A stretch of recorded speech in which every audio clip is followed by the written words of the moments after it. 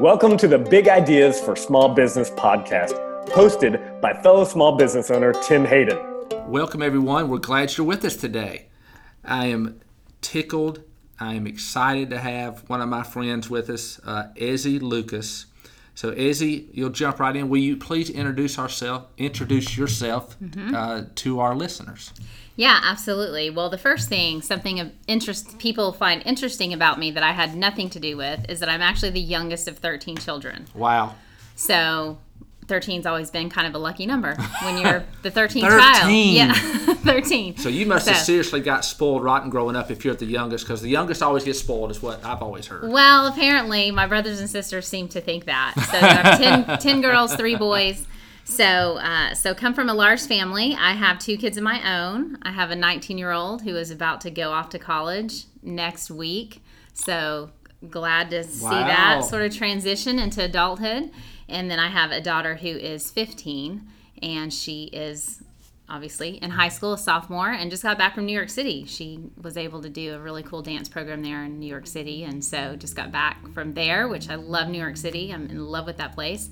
So I have 2 teenagers, and I have a consulting business. So honored to be asked to talk on this podcast. I've been sort of blessed to have started and built and sustained 2 small businesses now. One sort of a franchisee of a major corporation type model, and now with Skywheel Consulting. And so the work I do is Skywheel, and if people ask me why Skywheel, it does have a biblical reference. Ezekiel 1:19 through 21 talks about these flying wheels that accompany living creatures and sort of take on their spirit and go where they go. And that's what I hope to do as a consultant. When you are doing that kind of work, you want to really immerse yourself in that organization and their goals and their challenges, and really try to go alongside them and sort of help lead them to where they want to go. So that's Skywheel. In that, I do strategic planning for nonprofits. And so the basic form is just to help them have a strategy and raise the funding to do more of the phenomenal things they're doing in the world. So that's half of the work I do. And the other half is leadership development. And that's how, Tim, you and I know each other. And Giant Worldwide has amazing content, and they're my content partner. So anytime I do leadership development, I use their tools, their content. In fact, the title of our podcast, I want to give Giant credit for. That's something we talk about. What are the blind spots in our leadership? Is there broccoli in my teeth? And if there's broccoli in my teeth, what is it? And so that's really kind of what Giant seeks to do, because sort of what we want to do is build leaders worth following. And we want to help leaders lead organizations that everyone wants to be a part of. So that's a little bit about me and why I'm here talking with you today. That's great. Well, again, we're excited that you took time and for our listeners to lean in and listen to where hopefully they can take some good notes, or they can check out the notes on our podcast and have some good takeaways that they can do at the end of the podcast. So again, thanks for being here with us today. Yeah, absolutely. All right. Well, hey, you've already introduced our topic for today, but blind spots in leadership. Hey, so and what's the broccoli in our teeth? Mm-hmm. Hey, so I'll jump right in. We're gonna get to the broccoli in our teeth, but one thing I want to talk about is my first question. Please explain what the 5 voices are. And Essie, I'm going to do a little. I want to give our listeners a little bit of background. So, last year, myself and a couple of our managers went and we did a year's worth of training with Giant, and you were what I call group leader. I don't know what you would call it. What Sherpa? Oh yeah, right. Yeah, Sherpa. right. So like in the climbing the leadership mountain, right? It's a journey of growth, and you have to have a Sherpa to go with you. Yeah, that's right. So you are a Sherpa, and I learned a lot of great content. Mm-hmm. Personally, I know a lot about behavior. We've been doing behavior assessments now since really 2011. But one thing that I learned with Giant that I think I'll carry with me the rest of my life is the 5 voices. So will you please explain what the 5 voices are? Yeah, so I'm going to explain it with a question if that's okay with you. So have you heard of Myers-Briggs? I have. Yeah, so most people have heard of Myers-Briggs. So do you know it's a 4-letter typing system for those of you that don't know, and the principle is that our personalities are kind of hardwired into our DNA. And so Myers-Briggs sort of put this 4-letter system around it. Carl Jung sort of was the foundational in that, but that's getting sort of too academic there for what we need to talk about today. So I'll ask you this, Tim. do you know your 4 Myers-Briggs letters? I know my first one and I know my last one. I know that I'm an E and I know that I'm a P. In the middle, I don't remember quite as well because it changes a little bit. I think it was an N and a T. Okay. So I think that's what it was. So if you know your 4 letters, there are these tendencies tied into those letters, things that make you a rock star, that make you valuable to a team. But there are also tendencies that are your blind spots, right? Things that you can be doing that are causing challenge. So you're sort of a little uncertain about your letters. Now, if I were to ask you, do you know the letters of your direct reports? I do not. Right. Okay. So it's a great principle. There's a lot of good stuff in there, but if you can't remember your letters and you can't remember the letters of the people you lead, it's not really helpful in applying to you becoming a more effective leader or helping others do that. Mm-hmm. So Giant came up with the 5 voices. So taking 16 personality types that none of us can remember into 5 voices to help it be sticky and memorable so that you can then actually use the information. And the 5 voices are, you've got Pioneer, which I am. So okay. just so our listeners can lean in. I'm a Pioneer connector, but please go. I'm sorry. Yeah, absolutely. So you have Pioneer. And a Pioneer, what makes a Pioneer valuable to a team is Pioneers love to win. And they will win at all costs. And you tell a Pioneer no, and they'll figure out how to turn it into a yes. You tell a Pioneer this can't be done, and they will say absolutely it can be done. And they often have goals that are way out here but achievable. So we're going to take that hill, and I'm going to have the strategy to do it, and it's typically a winning strategy, and they will win. You want a Pioneer. They will innovate. They will win, and they're amazing at strategy. Now, where a Pioneer's blind spot can be is they're so convinced of their idea and their way of winning, and it's usually pretty close to right on, they may run ahead and not listen to other people and not listen to other voices or value other voices, or really not pay attention to voices that they don't think will help them win. And so people can often mistrust a Pioneer and feel like they're just a pawn in their chessboard to win. And so that's a blind spot that if a Pioneer doesn't get, they can have this great strategy and they can go win, but people will stop coming along and helping them do that. They'll disengage. So that's the Pioneer. Connectors are the people, they're the I know a guy, male or female. They walk in a room, they're the life of the party. They'll be introducing you and say, Tim, I want you to meet Melissa. You guys should talk about XYZ. And then they'll walk around the room and connect other people. They're always about connecting people and relationships, right? Because they actually truly do want people to succeed. And they are very for people, and for people getting what they need or having the resource they need or winning, okay? They're very charismatic. I don't know if in your mind, if I say, based on my description, can you think of someone who's, I know a guy kind of person, and they're the life of the party? Yeah, absolutely. I mean, I'm thinking of the 2 in my mind right now. They come immediately to your mind. Mm-hmm. The tendency of a connector, though, the blind spot can be overpromise, underdeliver. So they're promising to make all these connections. They might not remember how many they've said, and who do I follow through with? Yeah. Who do I make that connection? Or even in sales, they're the sort of the salesperson that goes out in the field and tells the customer, oh, we can do that, we can do this, we can do all this stuff. Yeah. And then they go back to the team that's actually going to execute on that, and the team's like, no way can we do all of that. And so they can overpromise. The other thing, connectors, if they're in a leadership position, are all about ideas. So they can get so excited about the newest next idea, and they can pretty much convince other people to get on board, but they don't allow the idea to actually come to fruition. And so they change directions. They're changing directions so much that people then will disengage because they're like, well, the idea is going to change in 2 weeks. Why am I going to do all this work that's not going to mean anything when the new idea comes on the table? So that's just a couple of examples for the connector. But I think the value in a connector is they magnetize people around them. And they're a lot of fun. They're often the people that can say the thing no one else can say and have everybody laughing. And I'm going, I could never say that. Then you've got your guardians. So guardians are very much what the title indicates. They're about process, procedure, safety, okay, going by the rules, creating the rules. They're not typically outside of the box thinkers. Pioneers, connectors, very outside the box thinkers, right? Guardians, not so much.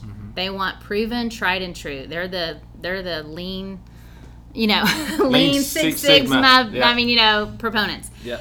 And that's great, and you need them. And they are if a pioneer and a connector has an idea, guardians are the ones that you want to make sure that gets implemented. They do follow through on time, on budget, but they can often be seen as sort of a Debbie Downer, or you're poor, this pioneer connector is going to come bring this great idea, and they're going to tell you all the ways it can't be done, right? So you need them. They can work anyone under the table.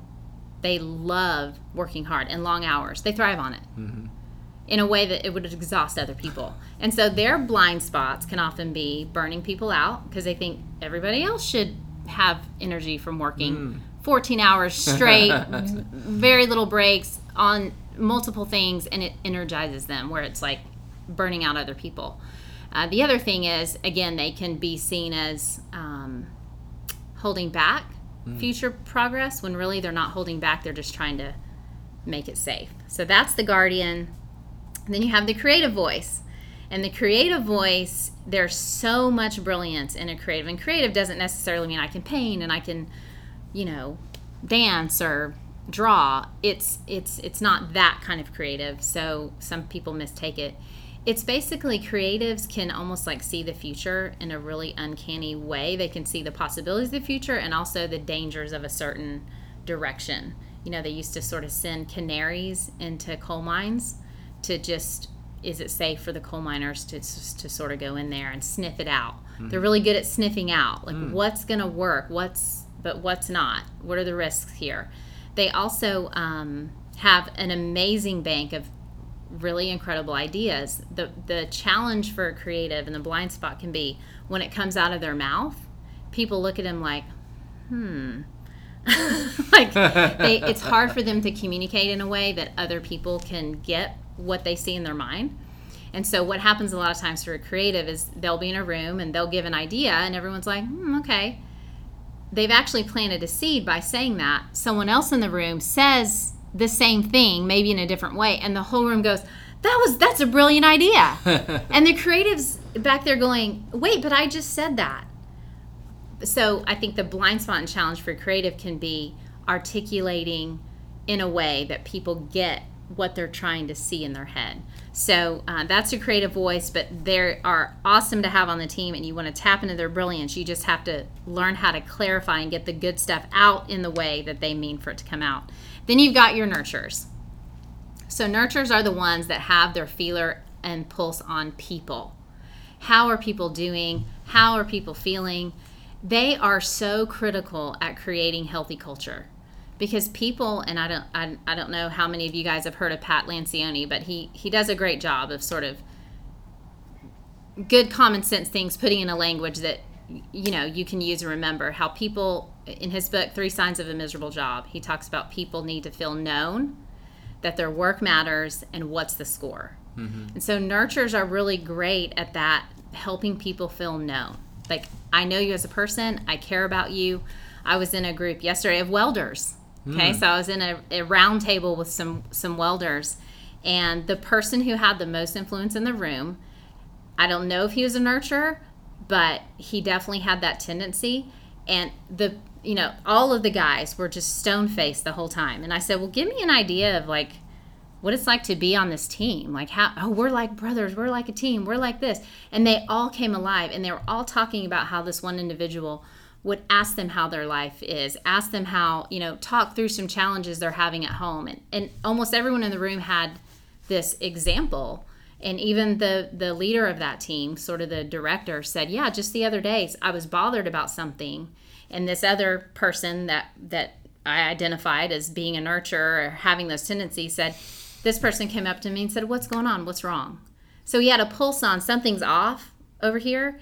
And he said, it helped me, and it turned around my whole mood of the day. And so nurturers are just instrumental in having that pulse on people, and it's really helpful in developing healthy culture. So the blind spot for a nurturer, sometimes they can conflict avoid and be resistant to change. So now that we've said, pioneer, connector, guardian, creative, nurturer, if I were now to ask you, Tim, do you have an idea of your direct reports, what their voices are? Absolutely. Okay. I do. Okay. I do. So there you I go. know, and Essie, just to let you know, I do want to make a plug for Pat Lencioni. He's my favorite business author. Yeah. He writes leadership fables, and they're really great. They're easy to read, and they're such great content. So the advantage was like a combination of all these great books into one. So you read that book? I have not. Okay, that's put it on your list. I would recommend it. So, Yeah. but it's I'll really audible good. it. Yeah, that's right. That's good. But I think that we went through last year, and when we went through this with Giant, and we had all of our managers.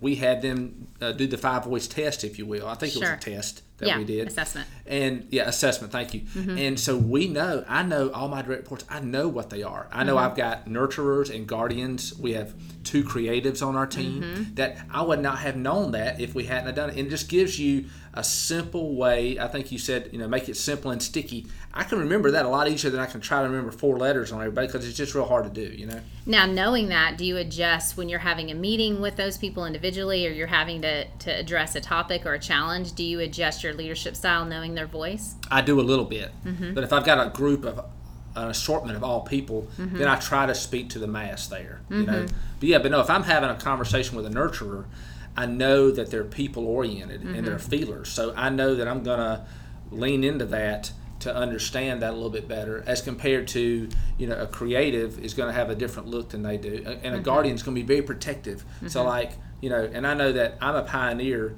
The opposite of me is a nurturer. So a lot of times for me to go see the broccoli in my teeth, I ask someone who's the opposite of me. One thing I do, Michael Brown, who went through training with us last year, he's a nurturer. Before I have a meeting we have an all-team meeting and all, I go over everything with him, because he's the opposite of me. And he can say, Tim, you may want to say this, you may want to say that. He gives me a different perspective. I think that what I'm going to say is fine, honestly, but he gives me some things to help to put all that together a little bit better. So perfect. So that's exactly why Giant sort of came up with the voices, and why we try to help people understand that. Yeah, no, that's good. Hey, my next question is touch on the point, and one thing I learned in Giant: know yourself to lead yourself. Yeah, so the first thing in leadership, we talk about 5 circles of influence: self, family, team, organization, and community. And so you have to lead yourself. And honestly, the most effective leaders just do a good job of self-leadership. And so again, to lead yourself, you have to know yourself. You have to know, what are the things I'm really good at that are helpful, but also what are the things that could actually drive people crazy? I need to be able to know that so I can lead around that. I think that's good, but know yourself to lead yourself, but knowing your voice to me is a real easy way. And you mentioned a minute ago, do I have meetings a little different if I know their voices? And I do, because I think that I've got to know myself and my tendencies. And I used the example a minute ago about the nurturer. It's important that we have some of all the voices on our team. I think that's very important and very healthy for organizations. So if you're a leader out there that's got 10 people, it'd be easy to do an assessment. If you've got 150, it would take some time, but you may want to do it for your salaried staff, whatever it looks like for you. So, well, yeah, and I think on that note as well, when you talk about tendencies and know yourself to lead yourself, as a pioneer, because I know that I may have the tendency not to listen to other voices and to talk first and too much and too loud, intentionally going into a meeting and saying, I'm going to speak last. That's a know yourself to lead yourself.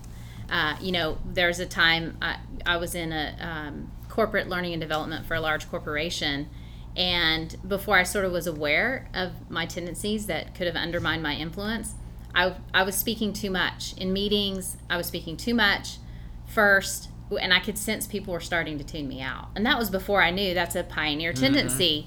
And so knowing yourself to lead yourself is, okay, I'm going to go in this meeting, and I'm going to want to speak first, but that's going to actually lessen my impactfulness and effectiveness in this meeting, so I'm actually going to speak last. That'd be an example. That's real good. And matter of fact, we talked about that last year when we went through our training. I was very intentional last year on doing some of that, and you just made me remember I need to start doing that. I need to make sure I do that now. So, because naturally as a pioneer, I'm going to be but as a leader and as a leader of our organization, we typically go first. But I think that what I do, I may throw a topic out there and let everyone else give response, and let me be the last one to respond, in that example. Yeah, absolutely. Yeah, that's good stuff. That's good.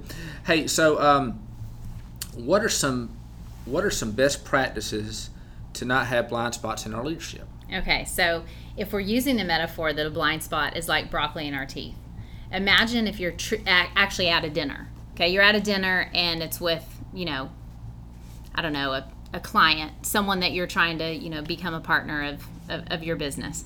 And, you're there in this meeting and you literally actually have broccoli in your teeth. How do you become aware that broccoli is there?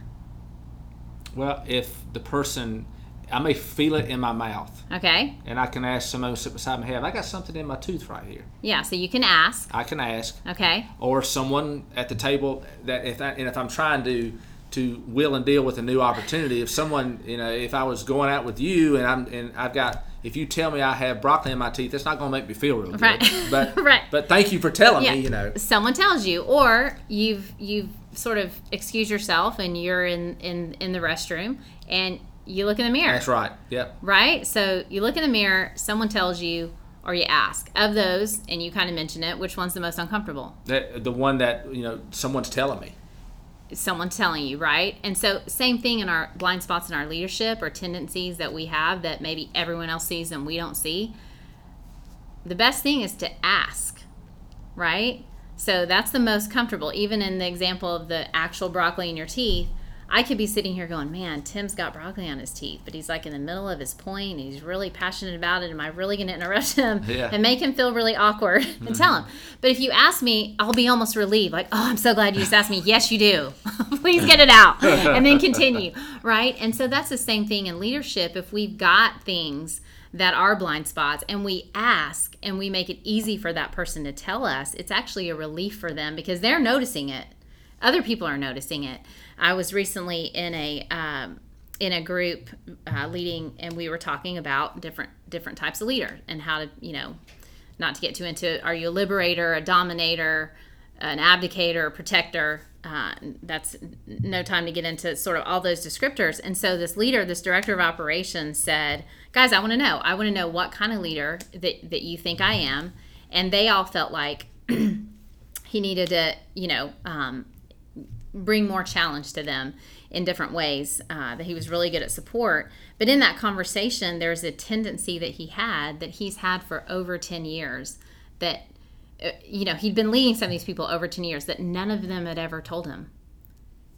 And 5 people in the room were like, yeah, you do that. You do that. Yes, you do that. And here's how that makes me feel. And here's, it was something that was making them feel like he didn't trust them or he didn't think that they knew what they were doing. And they all felt it.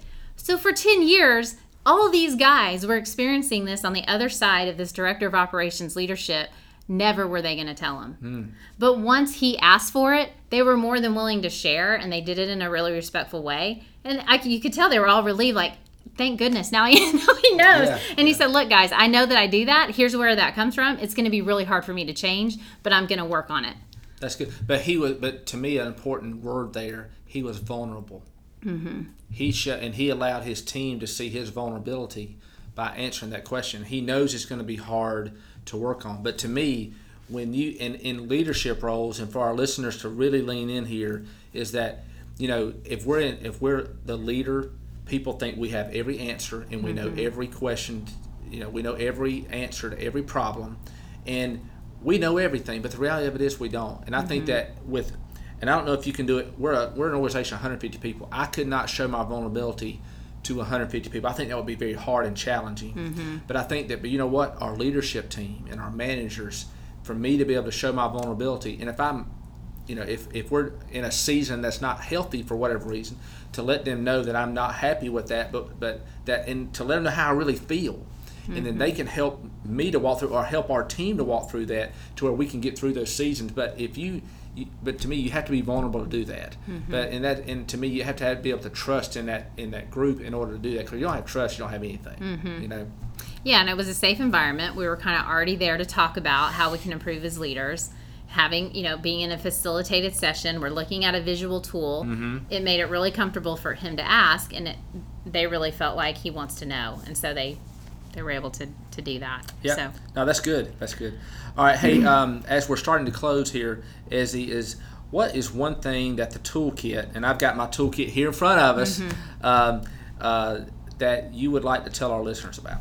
Yeah, so one of the things about Giant and why they're the sort of leadership development content partner of choice is the use of visual tools. And, part of my sort of journey to get me sort of in this line of work was I was with a large corporation on their corporate learning and development team. And so we had to come up with macro learning solutions that were going to be rolled out to, a couple thousand people at least, right? Sort of top line managers of this organization. And so our guiding focus for when we were going to create programs were, is it simple, is it sticky, and is it scalable? And so on that note, a visual image can hold so much information and be sticky, scalable, right, to a larger group of people, and simple. It simplifies it. And so for example, if you were to read a leadership book to improve on your leadership, you might remember a couple of key takeaways. How would you actually scale that to your organization of 150 people? Not easily. Not easily at all. I mean, I would have certain groups read it and then try to share that knowledge with others. And the way that the lens I would look through it and read it is going to be far different than someone out working in the plant in that example. Right. And so why visual tools? There can be a visual tool that represents maybe half of the book you read. You can print it out, have people put it on the walls, distribute it through the plant, have a tool of the month. Say it's a tool that focuses on being a servant leader, but it's a visual tool. How am I a leader that's really for other people and not for myself and not against them? If that's our focus, we want to be those kind of leaders in every interaction. You can scale that tomorrow. So that's kind of why Giant, and one of the powerful things about bringing in Giant is you can scale. You can scale it and actually create a language that everyone's using. Okay, no, that's really good. That's it. Hey, Ezzy, so my last question: what's one piece of advice that you want to leave our listeners with today as we close out today's podcast? Yeah, so maybe just something practical. If through this listening to this podcast, you're wondering, I wonder what my broccoli is. I wonder if I have blind spots. Maybe I'm doing some things that are causing challenge for other people. Pick someone, one person. It could be in your family. It could be in your organization. It can be in your church, and just a friend, and ask them, is there something I'm doing that could be undermining my influence with other people that I'm not seeing? And it takes courage to ask that question. It actually takes courage to respond when someone asks. I actually asked my she's 15 now, 15-year-old daughter the other day, is there something I'm doing, that can drive you and your brother crazy? And he, what she said to me? She said, Mom, just say it once.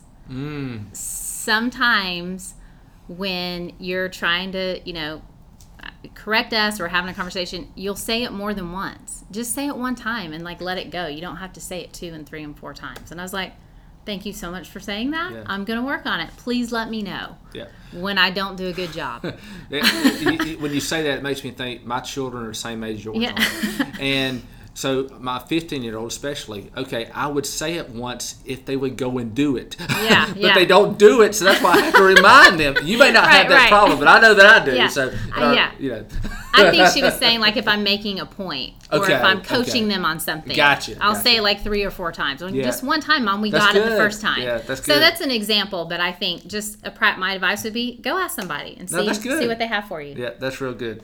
Ezzy, thank you for being with us today. It's been real. I've been blessed for you to be on our podcast today. So hopefully our listeners will feel the same way. Oh man, thank you for having me. Yep. It's been fun. That's good. All right, everyone, take care and thanks for listening, and God bless. If you'd like to continue the journey with us, please subscribe on iTunes and leave us a review and let us know how we're doing. If there's specific topics you'd like to hear, be sure to put that in the comments as well. We'll be launching a new podcast on the first Wednesday of every month. If you know others that would get benefit from listening to this podcast, please share it with them, and we'll be seeing you guys next month.